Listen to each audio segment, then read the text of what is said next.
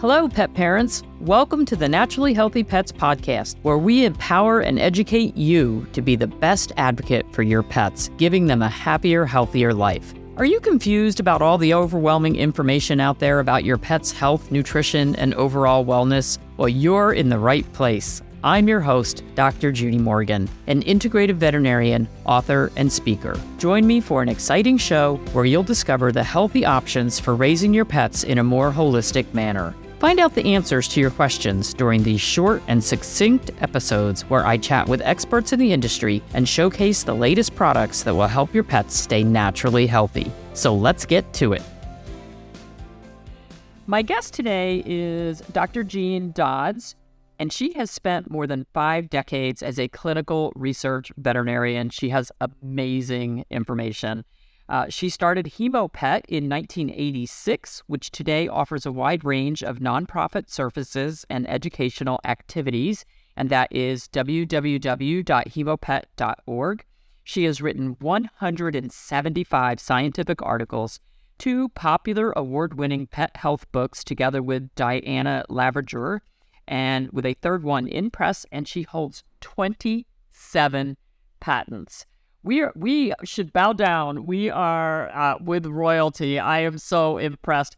Jean, you have, first of all, thank you so much for agreeing to do this podcast, but you have so many brain cells functioning all the time. I feel like I need to up my game or turn on the game. I don't know. Thank you, Judy. You know, when your husband's a patent attorney, it's relatively easy to learn how to write patents and get patents because you listen to him when he creates them for other clients. So, well, there you go. I did not realize that, so that's a great little tidbit. So all we have to do is go find a patent attorney. Well, I happen to live with an architect, so I get pretty pictures and house designs, which, you know, that works too. So today we want to talk about One Health, and this is something that I don't think I ever heard that term until maybe in the past 10 years, and it started popping up at veterinary meetings and conferences, and we could start hearing lectures and reading about One Health. So can you just give everybody a quick overview? What is One Health? Well, actually, you know, it's a catch-all term that's become very popular worldwide, but it doesn't just apply to medicine. It applies to agriculture, to farming, to the ecosystem, to global warming, to all of the things that affect the air, the earth, and the sea. And so we all live together in this planet, and we need to save it. That's what it's about. Awesome. So today we're going to narrow it down a little bit, and what we want to talk about is comparative medicine, specifically in people and dogs. Is it true that dogs and people share a lot of the same DNA? Yes, we do.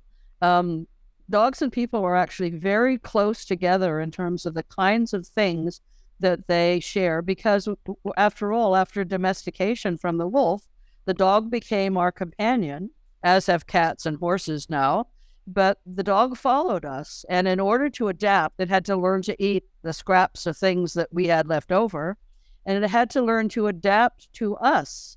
But interestingly, the dog's personality had something to do with it as well. So,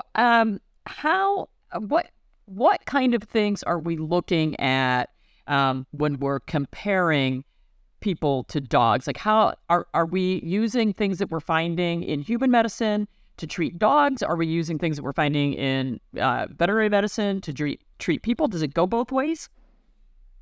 Well, both is true, but one of the ways before anything could be tried in human volunteers, we had to first test it in laboratory animals in a laboratory setting, and that could be non-human primates or dogs and cats, although most of them were in mice and rats because they were more affordable. And there's been a huge issue of the welfare of those animals, as you know, over decades. And thank God I was instrumental in being part of the community that helped regulate that as it is today. So once you have it in the experimental setting, you then take it into the clinical setting in veterinary medicine. And that's where companion animals and domestic farm animals became very important to lead the way to doing parallel clinical trials in humans. Amazing. And what are there specific fields where this is being used more? I mean, is it more common to see these parallels with infectious disease, with cancer, with genetic disease, or is it pretty much across the board? It's basically everything. There's been a huge emphasis, of course, on cancer. Inherited diseases are very, very important. The parallel between the dog and certain disease states like dermatology, the microbiome, gastroenterology, the pancreas, the liver, the kidney, all of those, and the brain even, all of those are more and more important in terms of using the parallel studies to look at non-human primates and then humans. Interesting. So there was, I want to talk about cancer a little bit because there was actually something that was on national television on 60 Minutes interviewing a veterinarian at the University of Pennsylvania. And when I practiced in New Jersey, we're very close to the University of Pennsylvania, so we use them for our our internal medicine cases, big surgery cases, anything that was kind of on a different realm of complicated. But one of the things that was stated in this article is that many cancers that naturally develop in dogs share important clinical, biological, and genetic features to those that develop in humans, making the dog a relevant immune-competent model to accelerate the discovery of safe and effective treatments for both humans and dogs with cancer. So can you talk a little bit about this study that's been done and what they used and kind of what their results were? Because it was pretty fascinating. Yeah. This, by the way, this program aired on November 27th on 60 Minutes. It's still available online. So your listeners, our listeners, can actually look at it. And Anderson Cooper interviewed the University of Pennsylvania scientist, Dr. Mason, who with her colleagues in 2016 looked at the fact that osteosarcoma specifically was overexpressed when animals had a certain genetic predisposition, and the same predisposition is present in people. Interesting. Yes, and the way they found that out was they used listeria, the infection that farm animals have that's relatively minor. They used Listeria monocytogenes, the organism, as a vector to transport the gene that was overexpressed in cancers, especially osteosarcoma. And this is the HER2 gene. So the HER2 gene, which was first studied at Jefferson University in Pennsylvania, in humans, by the way, and then also studied with Dr. Mason and her colleagues at the veterinary school, they found that the overexpression in many cancers was particularly strong in osteosarcoma because the human and the dog share that same overexpression. And what happened was, in order to test the theory, they had to take human and dog cancer patients that did not do well with conventional chemotherapy and surgical removal or whatever. And they have a story on the 60 Minutes of a young woman who had was refractory to standard treatment, had the lower part of her, I think it was left leg amputated, and then became eligible for this new Listeria vector trial. And what it does when you give the Listeria vaccine with the HER2 gene in it, it causes fever and malaise for a short period of time. So the patient, dog and person, gets some adverse reactions for a few days. And then it takes over and it blocks the cancer from metastasizing and growing. And the end of this story shows this lady, this young woman, playing football again. Wow. Soccer again. And so the same thing has occurred at the University of Pennsylvania in the canine osteosarcoma patients. Yeah, I think I saw in there that it said that the dogs that were given the treatment lived 2 times longer than dogs that did not receive the treatment, which when you have an osteosarcoma, which is bone cancer, when you have an osteosarcoma diagnosis, that's Not a good one. Not, usually I think clients are told, well, we can amputate the leg, we can do chemo, we can do radiation, we can do whatever. And, you've got 2 months, and it's just never, never a good situation. It's a horrible, horrible tumor. The particular HER2 gene is 40% overexpressed in osteosarcoma cancers. And you have to prevent the overexpression of this gene, which promotes the growth of the cancer. And what this whole vector HER2 complex does is suppress the expression. Now, isn't the HER2, I've always heard that in relation to breast cancer, like on the commercials on TV, they talk about HER2 negative, blah, blah, blah. So do you know if there are ongoing studies looking at mammary cancer in dogs and breast cancer in humans using something similar? It seems like if it works for this. Yeah, no, definitely. Breast cancer, pancreatic cancer, gastrointestinal cancer, definitely.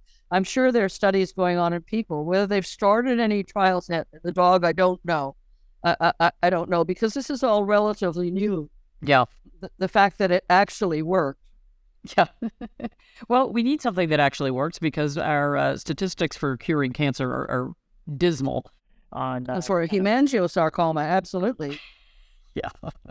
Well, thank goodness for turkey tail, because that's about the only thing, From Pennsylvania again. Yeah, exactly, because they did the studies on the initial I'm Unity supplement, which was turkey tail mushroom, and they showed really good results for hemangiosarcoma patients using only that therapy. So, good news, there are some things coming down the pike. And interestingly, in the link to that 60 Minutes story, they said that right now, University of Pennsylvania has over 36 clinical trials ongoing in all different kinds of disease problems, but they have 16 for naturally occurring cancers going on right now. And then you had sent me another link about management of liver cancer in humans and dogs, looking at hepatic carcinoma, which is much more common in people than it is in dogs. But there's a big study on that going on at University of California at Davis. So is it pretty much across the board? Like, if someone were looking for, clinical trials, research studies that, they've got this horrible diagnosis and they're really worried, do most of the veterinary colleges or universities have ongoing clinical trials like this? Do most of them do this sort of research? Most of them do. The liver thing is different, though, because it's very rare for the dog to get a hepatic carcinoma. In people, It's more common as a sequelae to alcoholic cirrhosis, for example, or other forms of cirrhosis of the liver. Yeah, hepatitis. And so even though the disease etiology cause is different in people and the dog, the management and treatment is basically the same. So That's why it's One Health. In the sense, you approach the disease in the two species in a similar manner to manage and control it. Yeah. Yeah, it was really interesting, because I think it said that only 0.6 to 1.3% of dog cancer is hepatic carcinoma, whereas in humans, it's the sixth most common cancer and the third leading cancer death cause for people. Well, if you look at, for the University of Texas, for example, Texas A&M, they're a leader in gastrointestinal disease studies. Right. That group has been that for a long time. And then University of California at Davis is a leader in studying genetic diseases and longevity in certain dog breeds and certain dog types. Yeah, that's what I love about the universities. They each sort of have their specialty that they're known for. Like, I love University of Tennessee's endocrinology lab. I love that for my adrenal testing in particular. Michigan State is well known for their thyroid testing, as is HemoPet. Cornell and Tufts, and yeah. So they all have their different niche. And yeah, so what I would say for people who are listening and they have an animal with a specific issue, you might want to do a little internet search and see is specializing in that? Because I live in North Carolina now, and I know that at the veterinary school right here in North Carolina, they have cardiologists that are really doing a lot of research with the Cavalier King Charles Spaniels, which is right up my alley. So, yay, they're in my backyard. They're just impossible to get an appointment with. It's an 8-month waiting list. But, Judy, what they have to do when they do that is find out if their pet is eligible for an ongoing clinical trial, because there are definitely inclusion and exclusion criteria. But it doesn't hurt to check. Absolutely. It does not hurt to check. So a lot of them, if your pet has already received certain treatments, they'll be excluded. You have to agree to certain treatments. So, but it is certainly worth, if you're kind of hanging on to the end of your rope, it's absolutely worth checking to see what's out there. In honor of February being National Pet Dental Health Month, here's a quick word about one of our featured products, Dr. Judy Morgan's Dental Health Formula. Available in a spray or dropper bottle, this is one of Dr. Judy's signature products that makes caring for your pet's dental health easier than ever. No brushing required, and it's made with natural ingredients. Another one of our favorite trusted brands, 1TDC, is effective for both oral and joint health. These soft gels are so tasty, pets think they're getting a treat. Do your dog or cat a favor by focusing on their dental health today. When you purchase these items at drjudymorgan.com, use code PODCAST01 for 10% off as our thanks for listening. Your support helps us educate and empower pet owners worldwide, so thank you for partnering with us and sharing this knowledge. So I know you also wanted to talk about some of the heritable bleeding diseases and some of the crossovers in a One Health perspective between humans and dogs. So let's talk about hemophilia. The only reason I know anything about these diseases is because before I had Cavalier King Charles Spaniels, I had Dobermans. And so von Willebrand's disease is way up there on the list of things. Yeah, Dobermans have a very long list, but von Willebrand's was one that was way up there. And so I learned about it very early on in my career as a veterinarian. And I actually had to treat quite a few Dobermans that would come in with spontaneous nosebleeds and that sort of thing when I was working in emergency. So tell us what's going on with that. Well, very interestingly, when I was a veterinary student at the Ontario Veterinary College, 1964, we graduated, by the way. And in the 50s, when I started doing that, I became curious about, I wonder if animals really do have as many diseases that we see in people. And I started thinking about that. And right under my nose at the Ontario Agriculture College, there was a colony of beagles for biomedical research. And that's another story we won't touch now. But those dogs had chronic Demodex mange, and they had bruising on their face and on their belly. And when we studied them, they turned out to be the first animal model of factor 7 deficiency, clotting factor 7 deficiency in the beagle. And it was all through the commercial beagle colonies, to the extent that some of the colonies, that were raising research beagles didn't know what to do with the positive ones. So they started selling them as a special group at more money because they had the factor 7 deficient gene, because the half-life of that clotting factor is only 4 hours.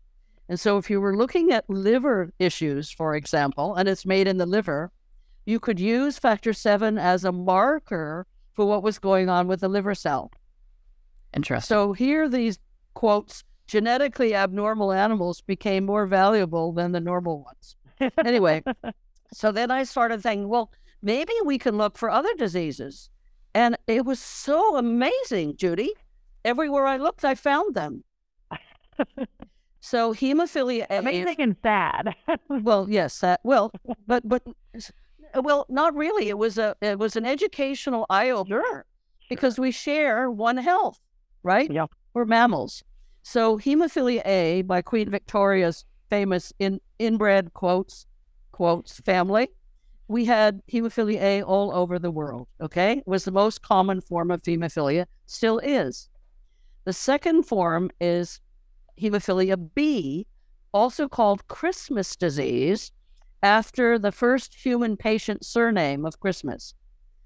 And hemophilia B accounts for about 15% of the hemophiliacs that are born today, okay? So hemophilia A was easily found, And we found it immediately by looking at animals that had excessive bleeding. Like you mentioned, the Doberman, but that's a different disease. Okay. So then in 1952, they identified hemophilia B, a factor 9 deficiency, in Los Angeles, of all places. And amazingly, 7 years later, when I was a veterinary student in Guelph, we found the same disease in Cairn Terriers of a very important bloodline. Okay. And whenever I was a sporting dog enthusiast at that time, and I used to show Visas and Pointers and English Setters.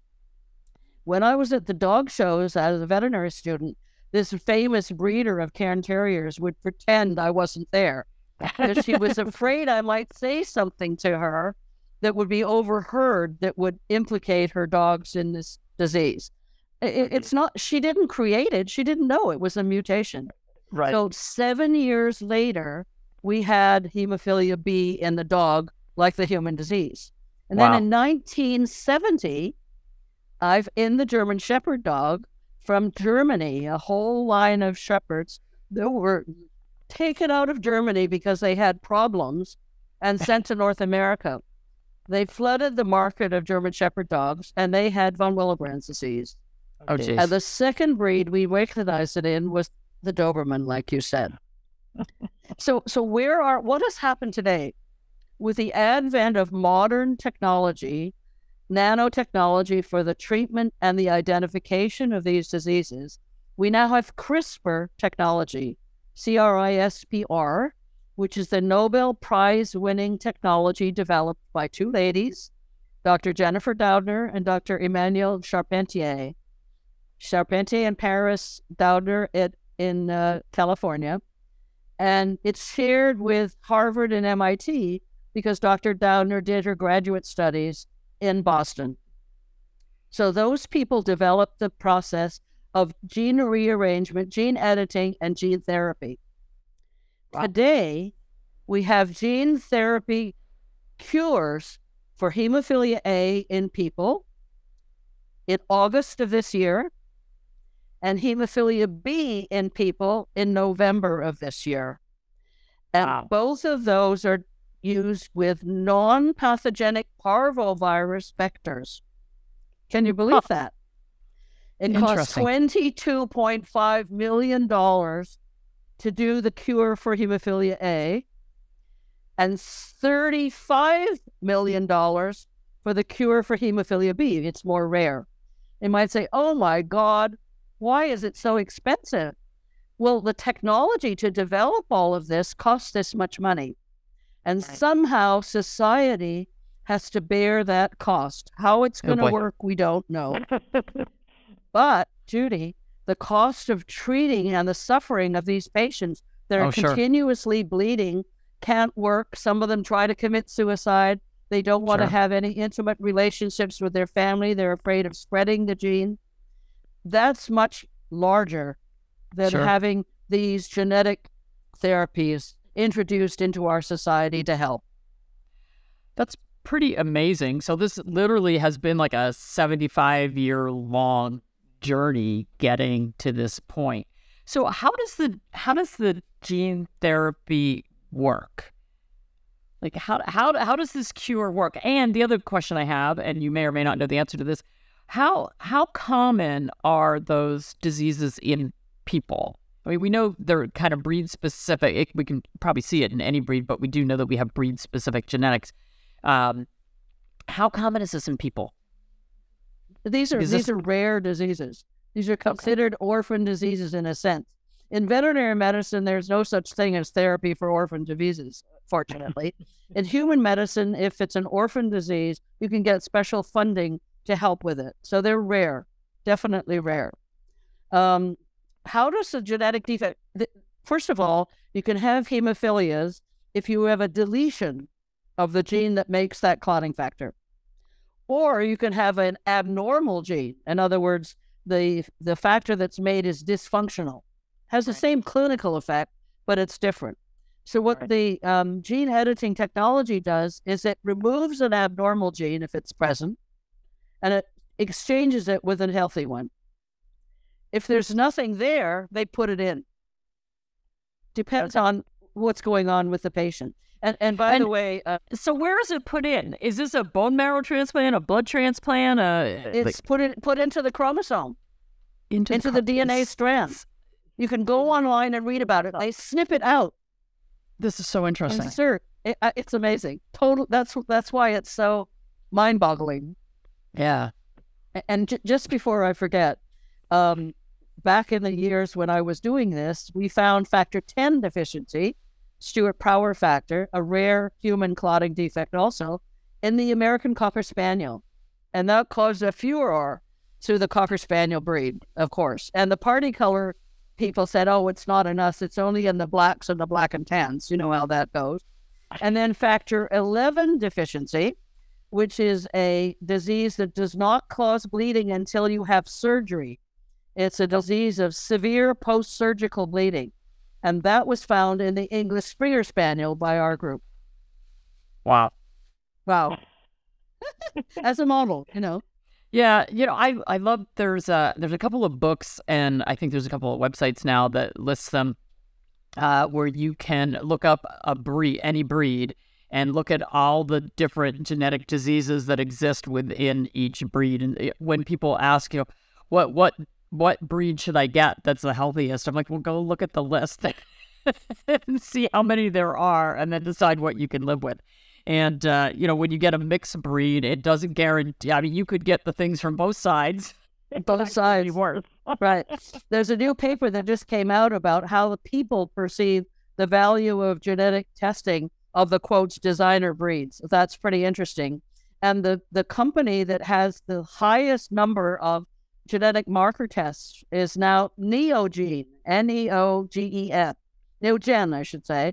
Yeah. And I'm not promoting a particular company. It's a fact, okay? And years ago in Michigan at their headquarters, I gave them a seminar about how animals and people are the same. And I showed them a picture of vaccine issues and other things. And the CEO remembered that, and he wrote to me years later and said, this is really interesting. We should start doing that, because they were only doing a few human testing for gluten sensitivities at that time. So now you can go online and get a list of all of the different diseases that they test for and what genes are involved. Amazing. There's also other companies as well, Sure.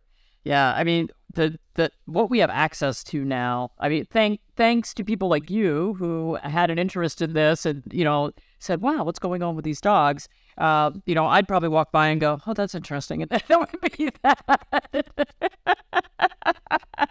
But it's amazing. Jean, we could go on forever. You and I always have fun, and we always have so much that we can talk about. But this has been really interesting. Like, I've learned a lot here, and this has been really interesting.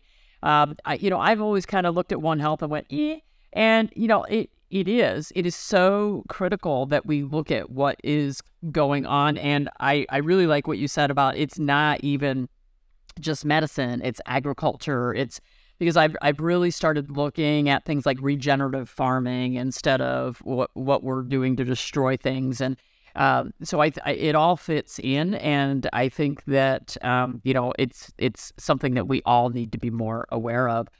So for anyone who wants more information, www.hemopet.org. Jean has amazing information there about testing for different diseases, just about different diseases in general.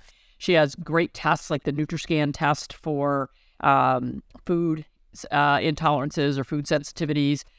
You've got books out. There's just so much information. Like if you are an info nerd, you could go down the rabbit hole of hemopet.org and be there for months. So thank you very much, Jean. I really, really appreciate it. Enjoy the rest of your day. Thank you. Thanks for listening to another great Naturally Healthy Pets episode. Be sure to check out the show notes for some helpful links. And if you enjoy the show, please be sure to follow and listen for free on your favorite podcast app. We value your feedback and would love to hear from you on how we're doing. Visit drjudymorgan.com for healthy product recommendations, comprehensive courses, upcoming events, and other fantastic resources. Until next time, keep giving your pet the vibrant life they deserve. The purpose of this podcast is to educate and to inform. It is no substitute for professional care by a veterinarian, licensed nutritionist, or other qualified professional. You're encouraged to do your own research and should not rely on this information as professional medical advice, diagnosis, or treatment. Dr. Judy and her guests express their own views, experience, and conclusions. Dr. Judy Morgan's Naturally Healthy Pets neither endorses or opposes any particular view discussed here.